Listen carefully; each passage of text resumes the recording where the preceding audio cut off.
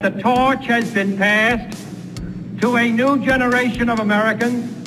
He battled the talking heads and cynics in Washington to save GM and Chrysler. The only thing we have to fear is fear itself. He battled the Great Recession to save Michigan's capital city from bankruptcy. To this big, bold country that we love. That's what I see. That's the America I know. Now he's on a mission to save the America that brought his father from Italy and millions of immigrants to build the greatest nation in the world. And I do believe that the office of citizen is the highest office in this country. Here he is, America, Virg Bernero. And good afternoon. Welcome to the show, The Virg Show. A lot going on today. I guess President Trump is starting his victory lap as we speak at high noon. The Trump, what would you call it, Trump 2.0 or something is starting. We're going to be monitoring that through the program. Yeah. So it hasn't started yet. If there's anything real compelling, we'll let you know. I am expecting some big news out of that. Is it the end of impeachment? How long will Trump's victory lap be? What is the State of the Union? I don't know what we learned. I did watch every moment of the president's State of the Union the other night, including right down to Nancy's ripping up the speech. I'd already ripped it up at my house. So obviously Nancy got the memo and then ripped up the memo. Then, of course, we had the Democratic response by our own Governor Gretchen Whitmer, who I thought absolutely hit it out of the park, I must say. And then what the H happened in Iowa? It's been a momentous week. Even my wife, who is really not that political, is like, what the hell? And I want to know what the results are in Iowa. I said, you want to know the results in Iowa? I said, why? I expected it to be a hodgepodge, at best anyway, with all those folks running. And frankly, no offense to my friends in Iowa, but, frankly, who cares? So you think it's a preseason? Yes, yeah, and I'm tired of Iowa and New Hampshire telling me who to vote for. I've never listened to them, and I don't know who they are, who they think they are to be first and second or whatever. I think it's ridiculous to have these tiny states, monolithic. We need more diversity on the front end, and a state like Michigan that really represents. I think the governor's right about that, Governor Whitmer. But what happened? We're going to try to get to the bottom of that with one of our guests, Susie Turnbull, who's going to be on, big Democratic honcho over many years, former vice chair of the Democratic Party. So she's big in Maryland, has run for office and so on. So maybe, and she was in Iowa, I understand. She was there. So maybe we can. She may still be there. Maybe we can. She should be in New Hampshire by now. But. So maybe we can get to the bottom of it and figure out how we move Michigan to the head of the pack in this presidential primary. Yeah, I just want to back up. Future. It wasn't Whitmer's idea. I never said it was her idea, okay. but she's for it. She's saying I would do it. Yeah. So what? And then what's the state of the Democratic primary? And of course, Mitt Romney. Mitt Romney, the hero of the day. I've got it all over Facebook twice. It's gotten a tremendous response. Mostly people agreeing with me that Mitt is a profile in courage. A couple loons on there, a couple oddballs wanting to take him down. Some people even think that he did this as a self-aggrandizing move, as a kind of self-promotion. You'd have to be a masochist. He wants a legacy. That's what they say. You'd have to be a masochist to bring something like this on yourself. But I've had people on my Facebook say it's good for him politically. There's no cost to it. You're not going to hurt anything by doing it. I disagree completely. How what do you mean, how no is cost, he hurt? No cost to him? The result's the same. That's completely irrelevant. The guy took on, just like if you read my Facebook. I've taken people on this issue. It's no political gain to him. He's Look, Virg, everybody's known that he's a moderate. He can't even go to the supermarket. He's not a conservative it's neither Republican. Here nor there. It's neither here nor there. He took a stand that is going to lead all sorts of scorn, all sorts of hatred. If that's easy, then I'd like to see easy on the part of you all. All you big talkers that, it's no big deal. No, it's a major deal. Some of us have had to make tough votes in our political career. It is not easy. And he went against his party. This is my question to you. What are you talking about? He went against all the people, all his friends, all the party. What do you think it is like to go into a room and have people turn their back to you? Okay, the guy is taking on a lot. He can't even go to the supermarket in Utah. What are Trump's favorabilities in Utah? Now, granted, he doesn't have to run for office in a while, but let's hear from the man himself. Do we have the tape? Let's hear from Mitt Romney. What he did was not perfect. No, it was a flagrant assault on our electoral rights, our national security, and our fundamental values. Corrupting an election to keep oneself in office is perhaps the most abusive and destructive violation of one's oath of office that I can imagine. So we could go on with Mitt and talking about what a difficult decision it was for him. Can I ask you a question? And I don't know the answer to this. It's a legitimately innocent question I'm asking you, and I didn't give you any warning about this. When his dad was accused of being brainwashed, I don't know if you remember that. Yep. I mean, I've read about I was born in '67, so it's all history to me. It's not really something I lived through. But when that happened, did the Republican Party stand by his dad, or did they send him out to dry? I don't know. I think everybody abandoned him. Well, then that's another reason why he would do this. So that could be a motivation right there.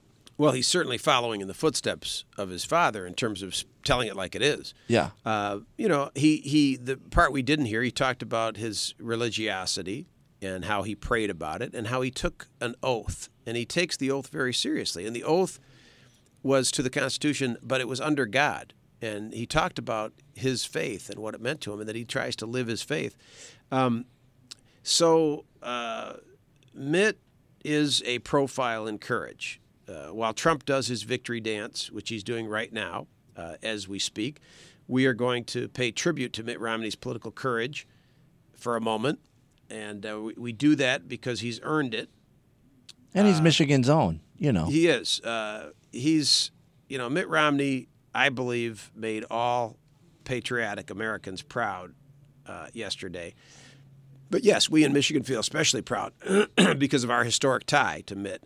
His father, George Romney, was Michigan's governor from 63 to 69, and as Kevin mentioned, was a presidential candidate and was considered a pretty leading candidate up until Lou Gordon. He went to Vietnam to get a firsthand tour and came back and used the term brainwash, said he had been brainwashed prior to the trip and that now he, saw the truth.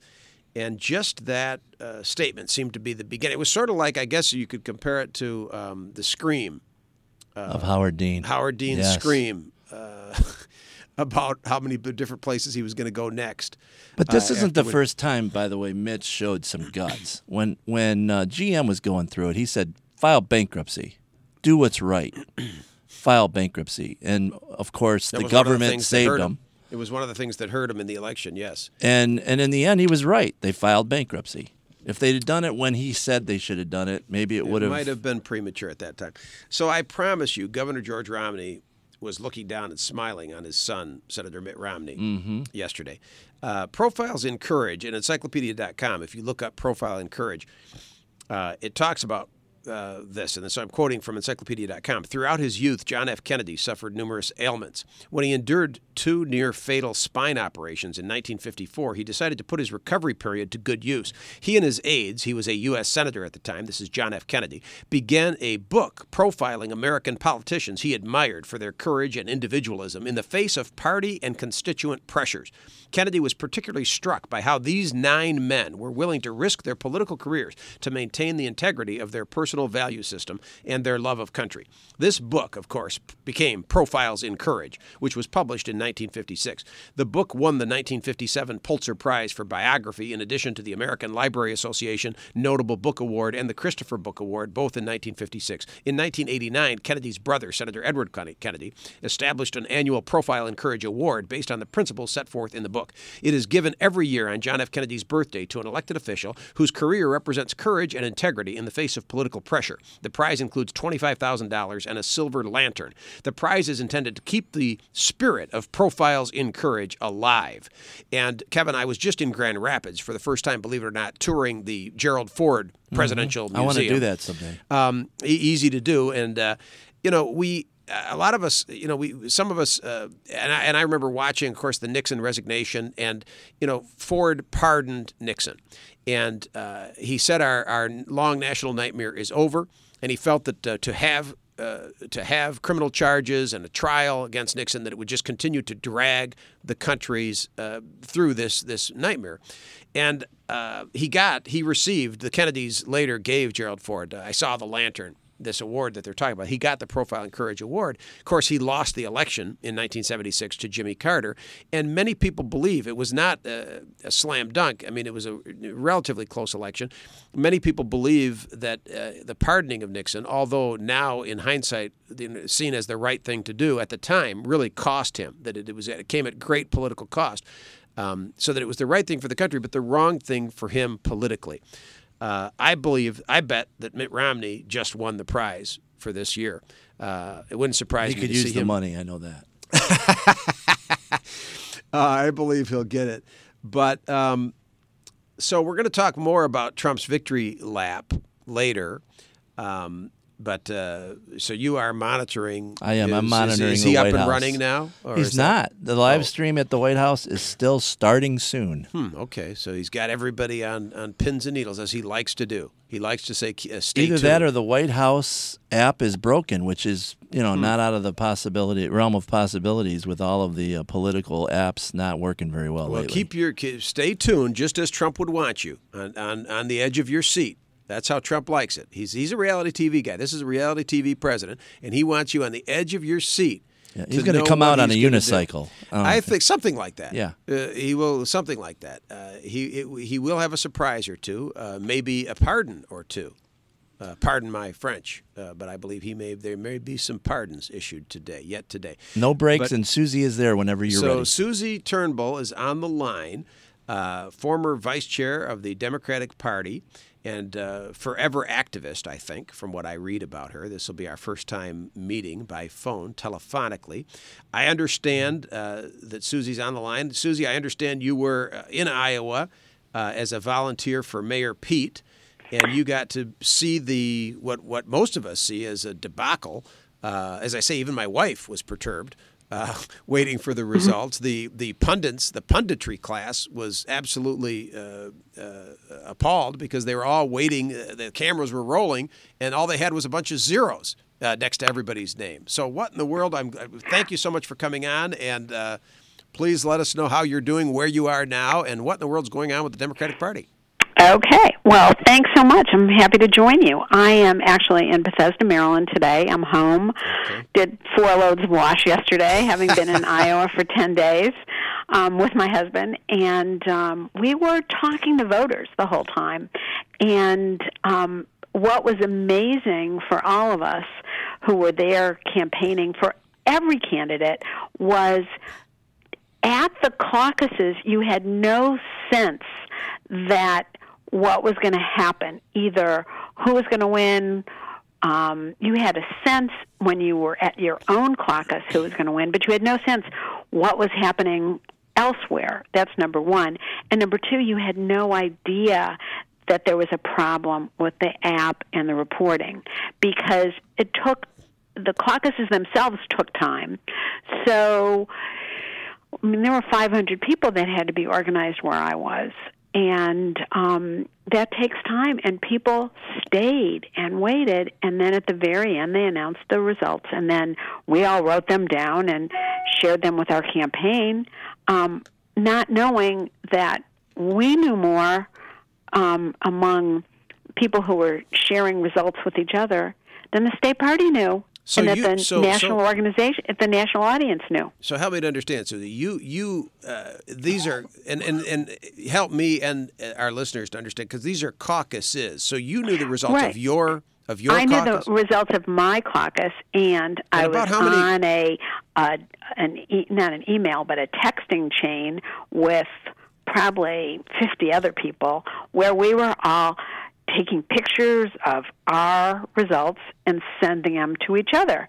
Because, for example, where I was, Pete won.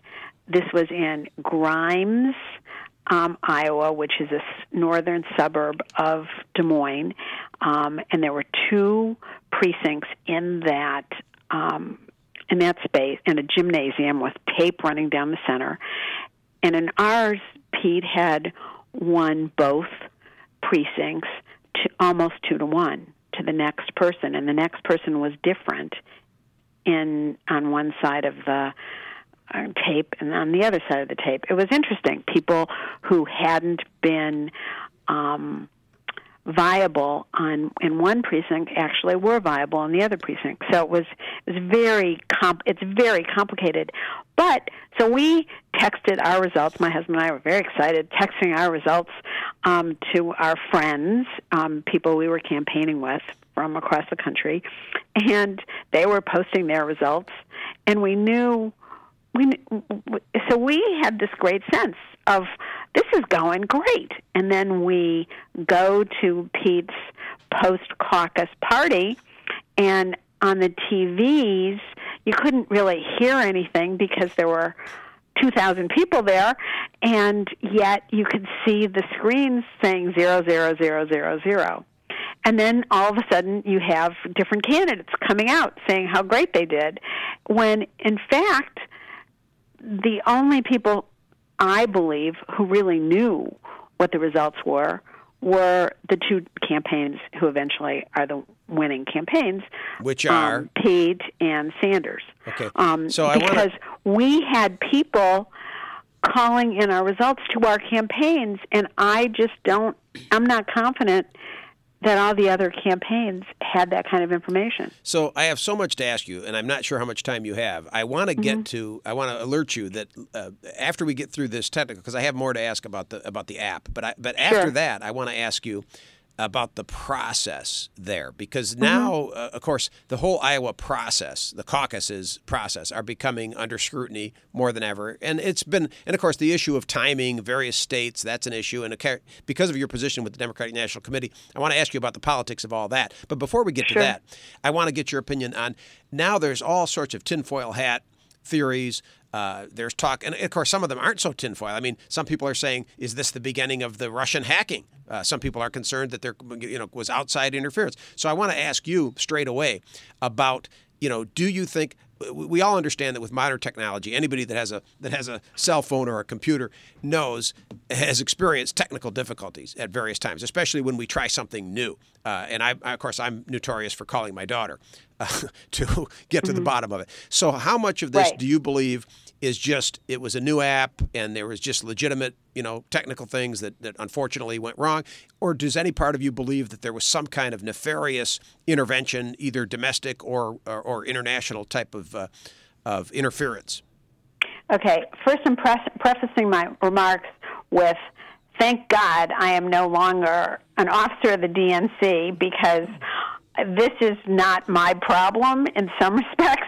And so, and for the people who have to deal with this is really complicated. Now, having said that, I don't believe it was nefarious by the Russians hacking. I think this was an app that wasn't tested properly, that you didn't have any experienced people working on it. There was no training. And then to make it even worse, you had jammed phone lines and didn't have enough people who were answering the lines for the manual reporting. And that in itself is just really inexcusable. I see why you're saying you're happy you're not there to have to answer for this. Oh my gosh, yeah, but I want people to make it also, it's fairly clear. This is an Iowa Democratic Party problem, that the Iowa Democratic Party had a delegate selection plan, which included this caucus, that was approved by the Democratic National Committee, based on, and be clear on this, that the Democratic National Committee heard from the Sanders campaign, has many people who were involved from the Sanders campaign of 2016 on that committee who made the decisions about how the reporting was going to be done and all those kinds of things, and approved it for the Iowa Democratic Party. But what the Iowa Democratic Party and all state parties across the country administer their own elections.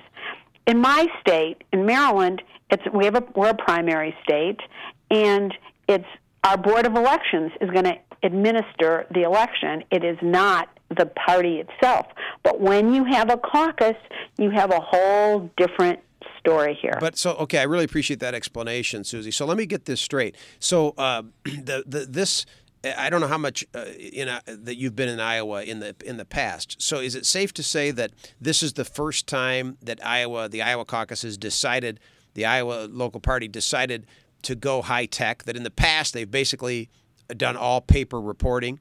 And so yes, I believe that's the case. Now, it's also the case that this was the first caucus where in each individual caucus there is a paper backup. People in those rooms filed cards that had their preference for the first go-around and then for the second realignment with the candidates' names and signed by the individual who was voting in the caucus.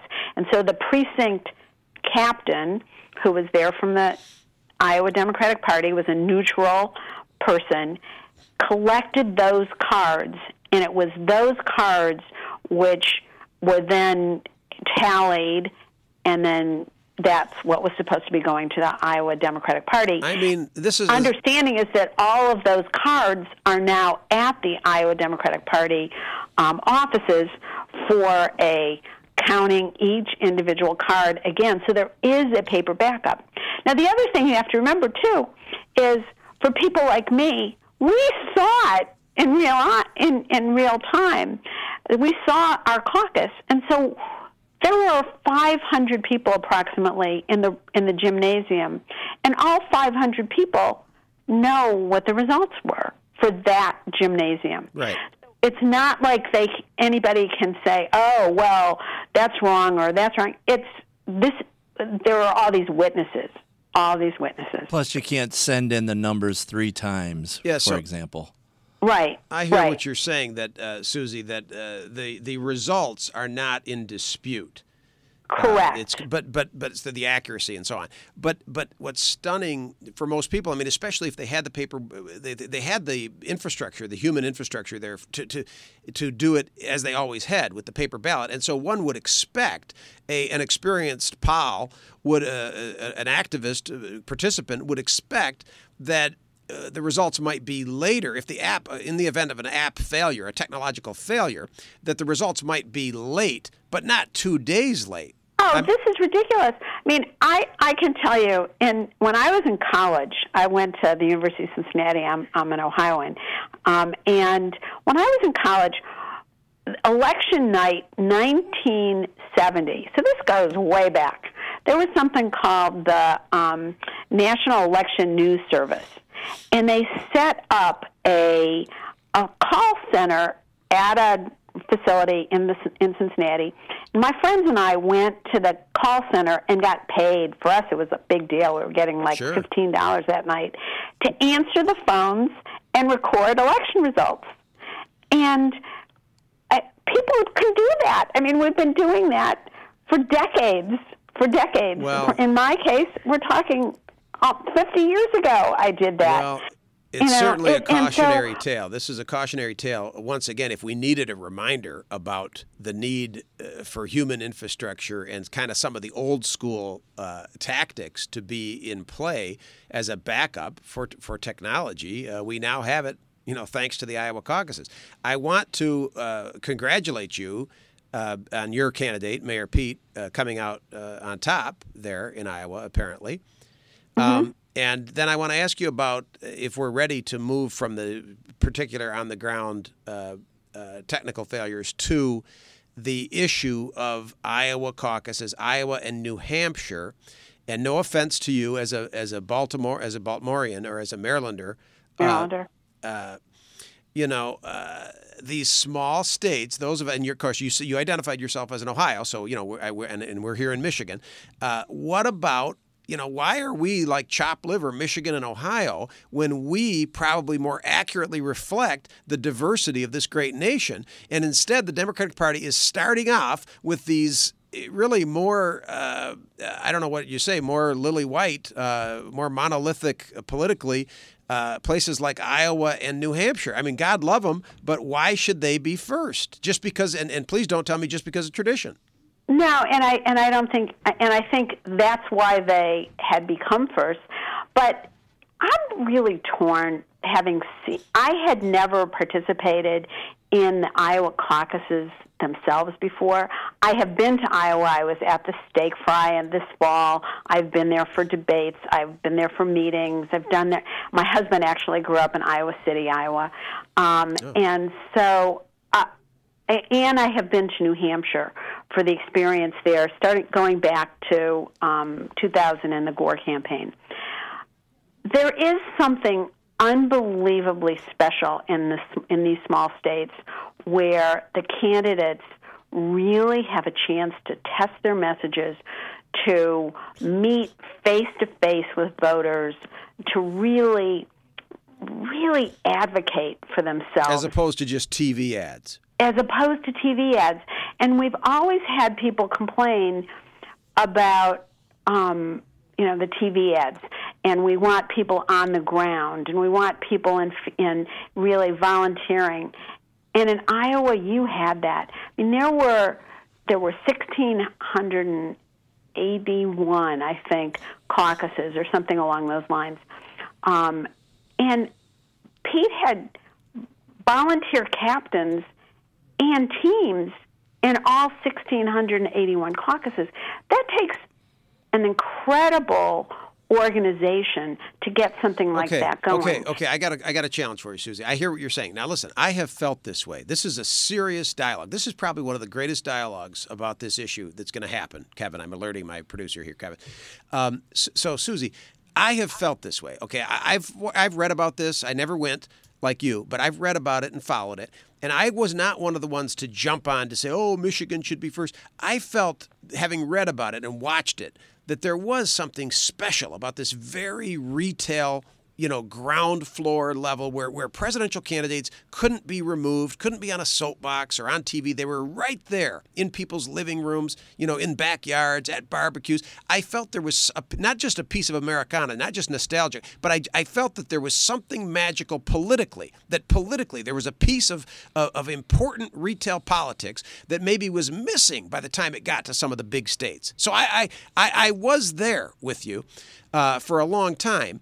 And maybe you can convince me that yeah, and I don't know if I want to convince you, because it's sort of, okay, that is really remarkable, but where could we go where you're going to have more so that it's not a white audience, right? Everywhere. And this is what I wanted to ask you. That's wrong. That is not who we are as a nation. That's not who we are as a Democratic Party. And so what I'm planning to do, actually, I'm thinking about going to Nevada and campaigning there, where you do have much more economic diversity. You have different kinds of things.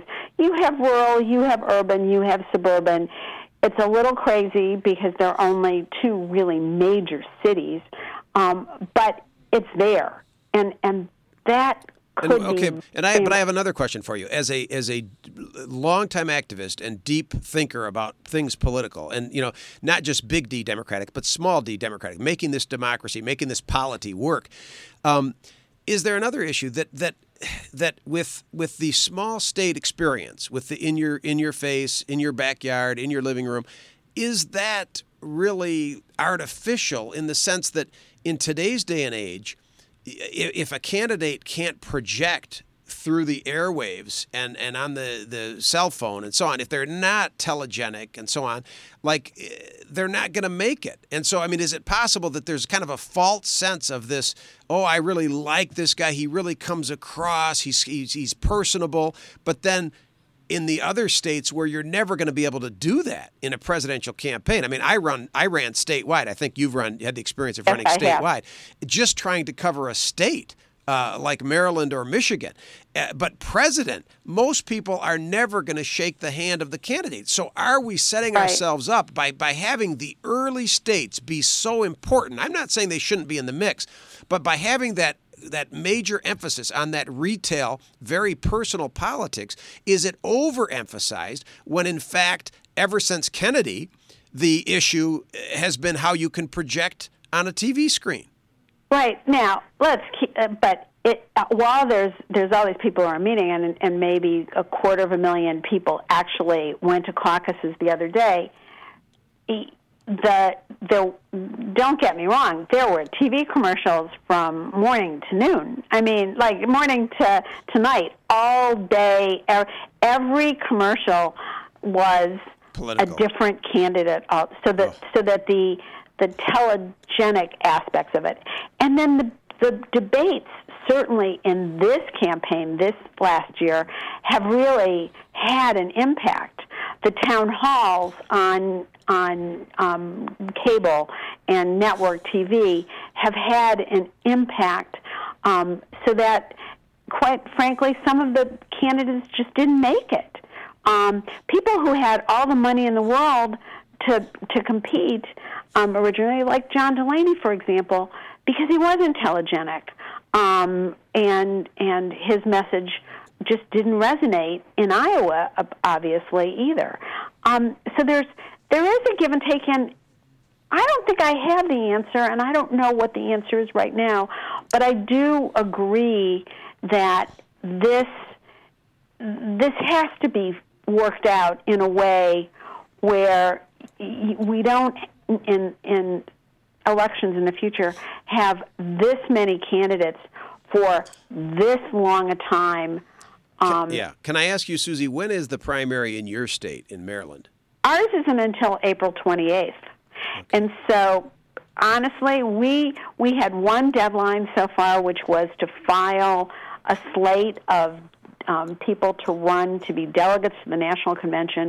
You had to file it with the Board of Elections. It was district-wide slates and congressional districts. We had 65 people to file. We filed 125 potential people. Then we narrowed it down to the 65 who will show up on the ballot. But some of the candidates couldn't even fill the 65. Bloomberg didn't. Amy Klobuchar didn't. Joe Biden missed one of his slots in one of the congressional districts. Tulsi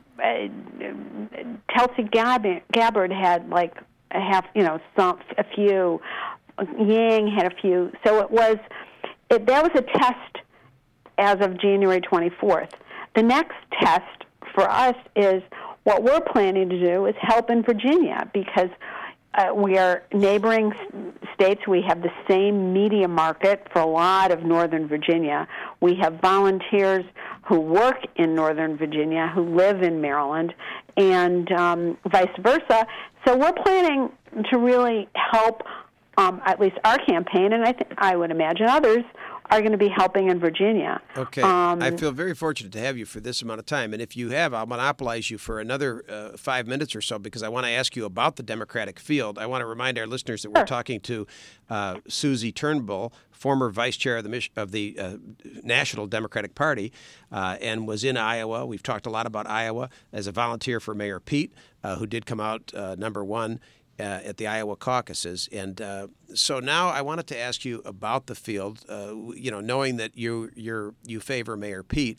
I want to ask you about the overall field, how you see the convention, which is going to be in Milwaukee in late July?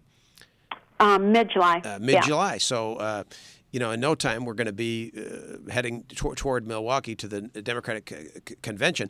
What do you think? And of course, now I've got somebody really knowledgeable, so I'm so glad to have you, Susie. People talk about a brokered convention, and I assume that means, and I've watched virtually every convention, as much gavel to gavel as I could since I was a kid. I assume a brokered convention refers to back in the day when people, didn't come into the before primaries elections, and people did not come in already having enough votes to be the nominee. What do you think the odds are on a 50-50, out of 100%? What do you think the odds are that we go into the convention in Milwaukee in mid-July and do not have a clear nominee by the vote totals? I think there's a real chance. Because there's no clear pathway, I think, for anyone. Okay, so can you help us to understand, Susie, what happens if that's... I want to explain why that's the case. Okay. The reason is, for example, Bernie Sanders and Pete Buttigieg just were, when all votes are counted in Iowa, for example, they're going to be significantly ahead, like 10 percentage points approximately, 8 to 10%, over a lot of the other candidates. But when you come to delegates to the convention, the number is going to be significantly closer. Any candidate that gets 15% of the vote in a congressional district is going to have at least a delegate to the convention. So that's a vote.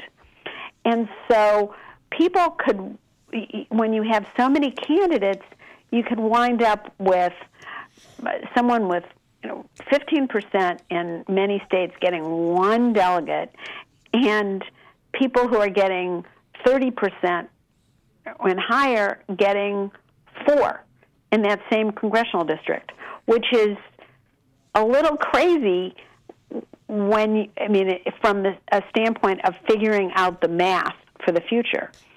So what happens in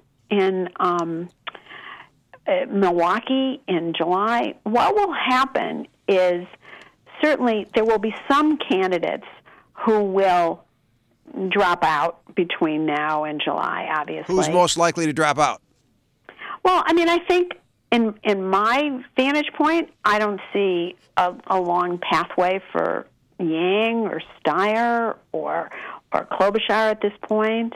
I think, along the way, as people are building up steam, people will be dropping out. I think there'll be surprises.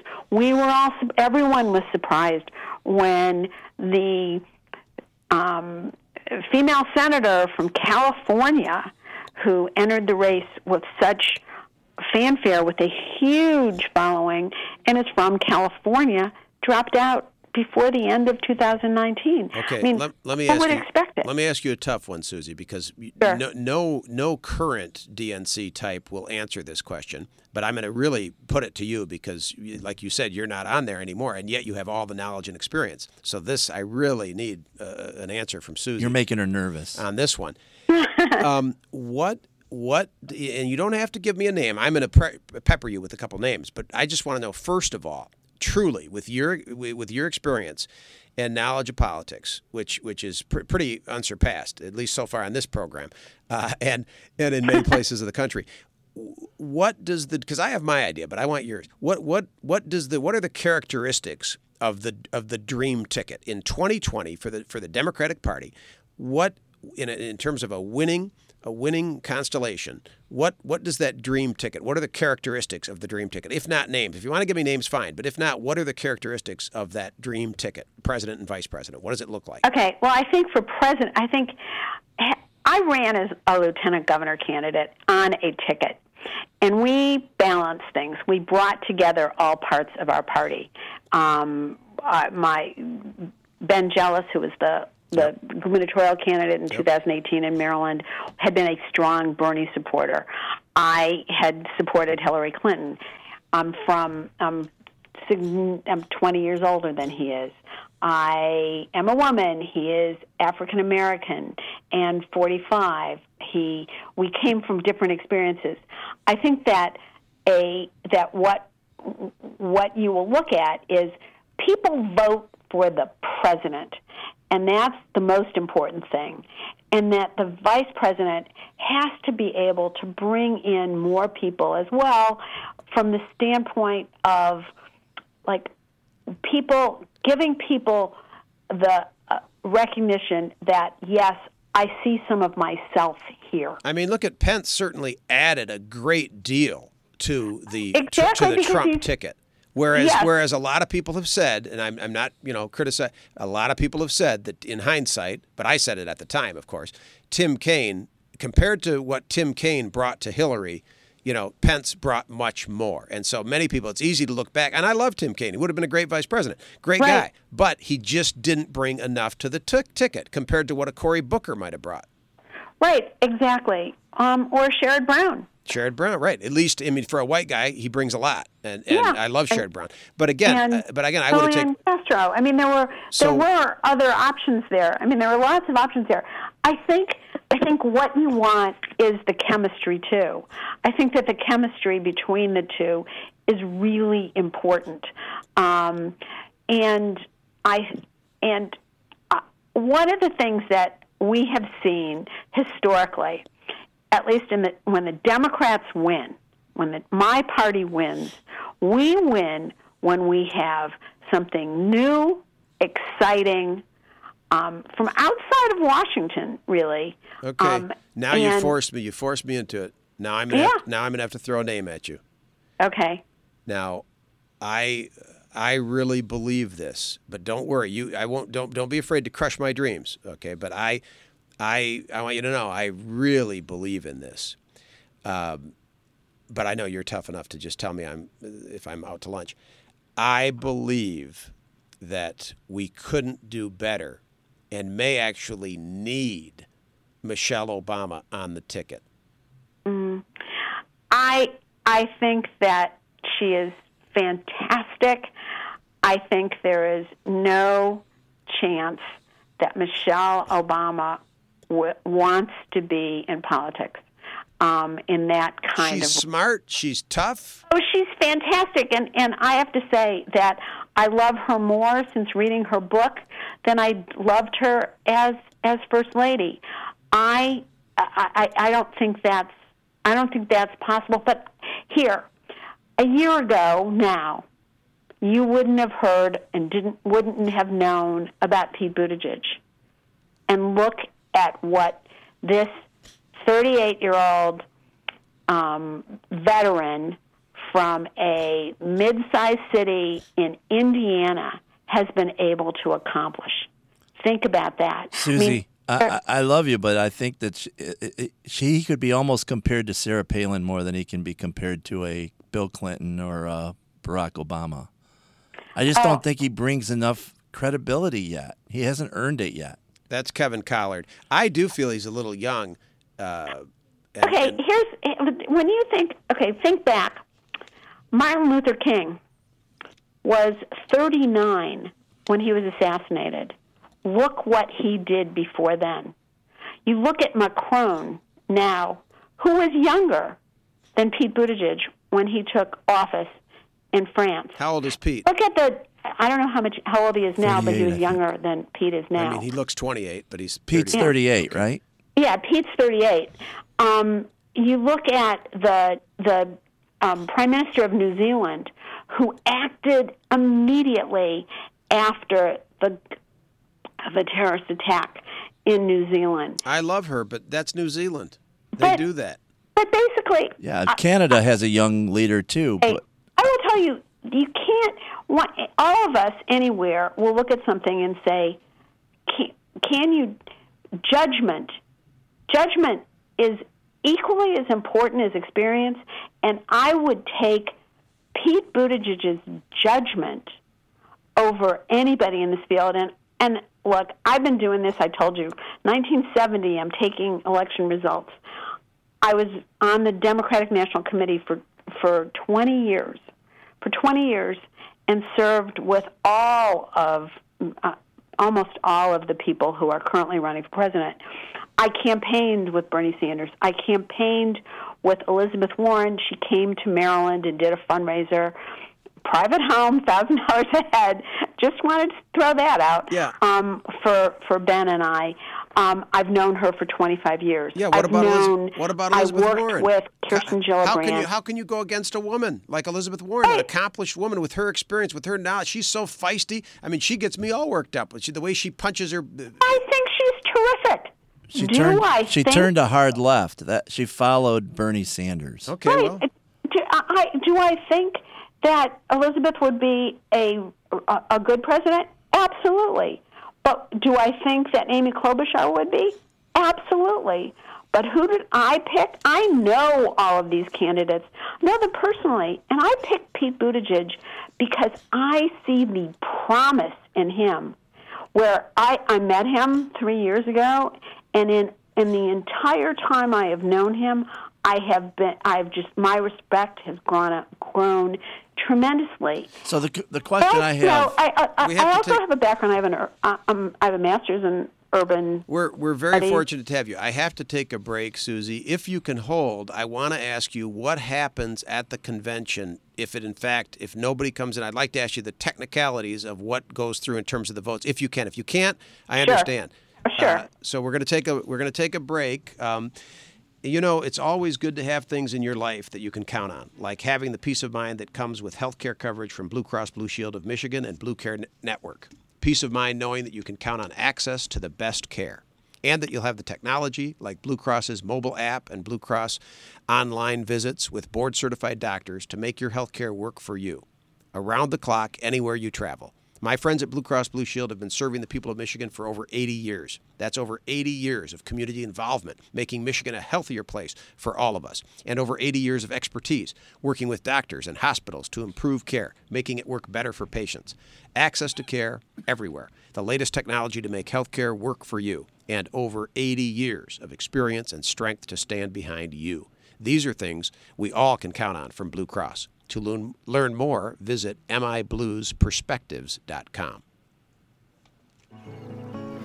Is it possible that every person in Michigan, in every zip code, can have access to the most preferred health insurance?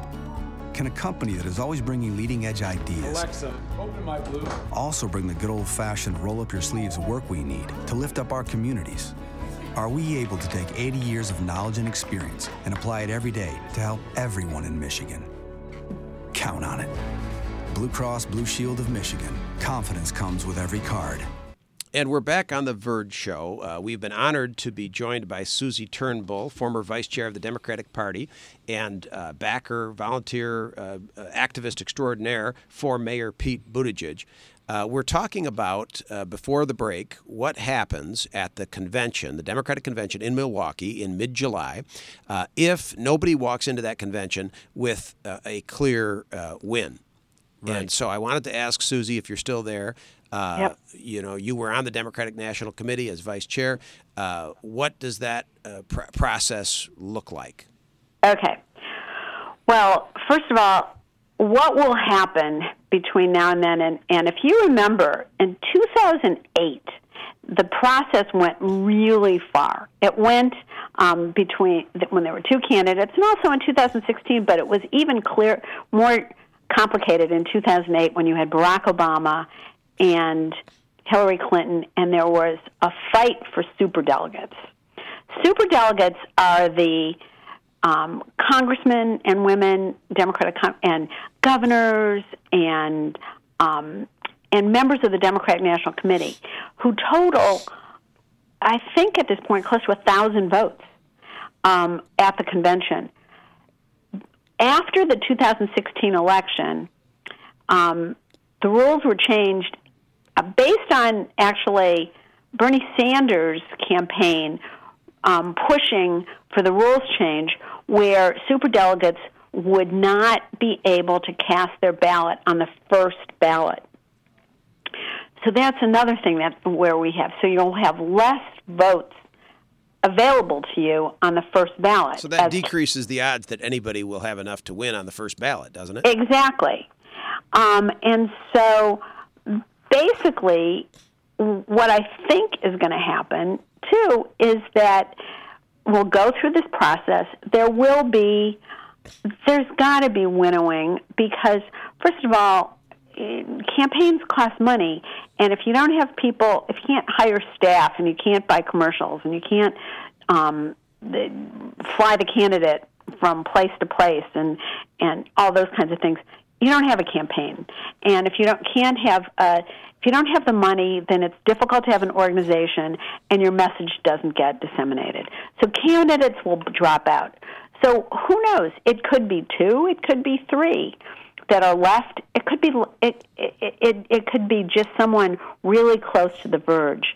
So what will happen, I think, is that there will be that the individual people who are going to be casting their vote on the second ballot will start announcing who they're supporting.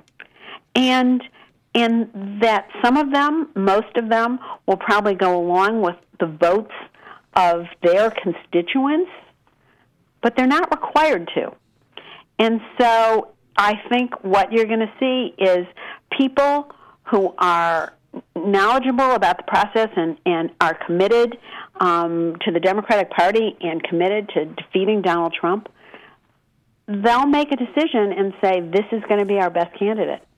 But I don't see, it's going to be all, I think, above, in the public eye, because you'll see, like in your state, in Michigan, Debbie Dingell will announce who she's supporting, and the next person will announce who they're supporting, and Governor Whitmer will be announcing, and people will have a sense of where this is going. But by law or by rules, after the first or second vote, does it have to be somebody who was running, or could the convention nominate somebody who hadn't even run? I think that the rules will be set up at the convention itself.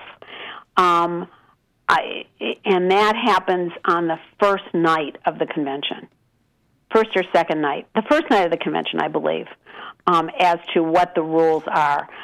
My expectation is it will be someone who has been vetted through this process. Mm-hmm. I can't even imagine it going elsewhere. And and obviously, I'm with Pete Buttigieg because I see that he is someone who I believe very strongly can build the coalition that it will take to win this election and to defeat Donald Trump. Okay, and Susie, as we've been talking, I really appreciate your walking us through that. As we've been talking, Donald Trump has been holding a news conference, you may be aware.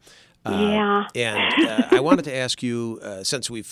You're not missing anything. Okay. He's on in the background, and I don't hear his voice, thank God. But, yes. We've filibustered almost through the entire show, which is phenomenal. Thank you for letting me steal you for this time. I felt that Nancy Pelosi did a marvelous job from start to finish managing her caucus and the process. I think she's been grace under fire right up until she ripped up the speech after the State of the Union. But do you think that, from your political judgment, is the impeachment, the whole thing, the House and the Senate, that whole process taken together, was it just politically, whether it had to be done or not, does he end up getting a bounce? Does he end up benefiting from it? Is it completely neutral, or is it a net negative to Trump? I don't think we're going to know for a while. But the one thing that we will know, that I think we can count on, is that he is going to do the next outrageous thing. I think that Susan Collins' comments are going to haunt her.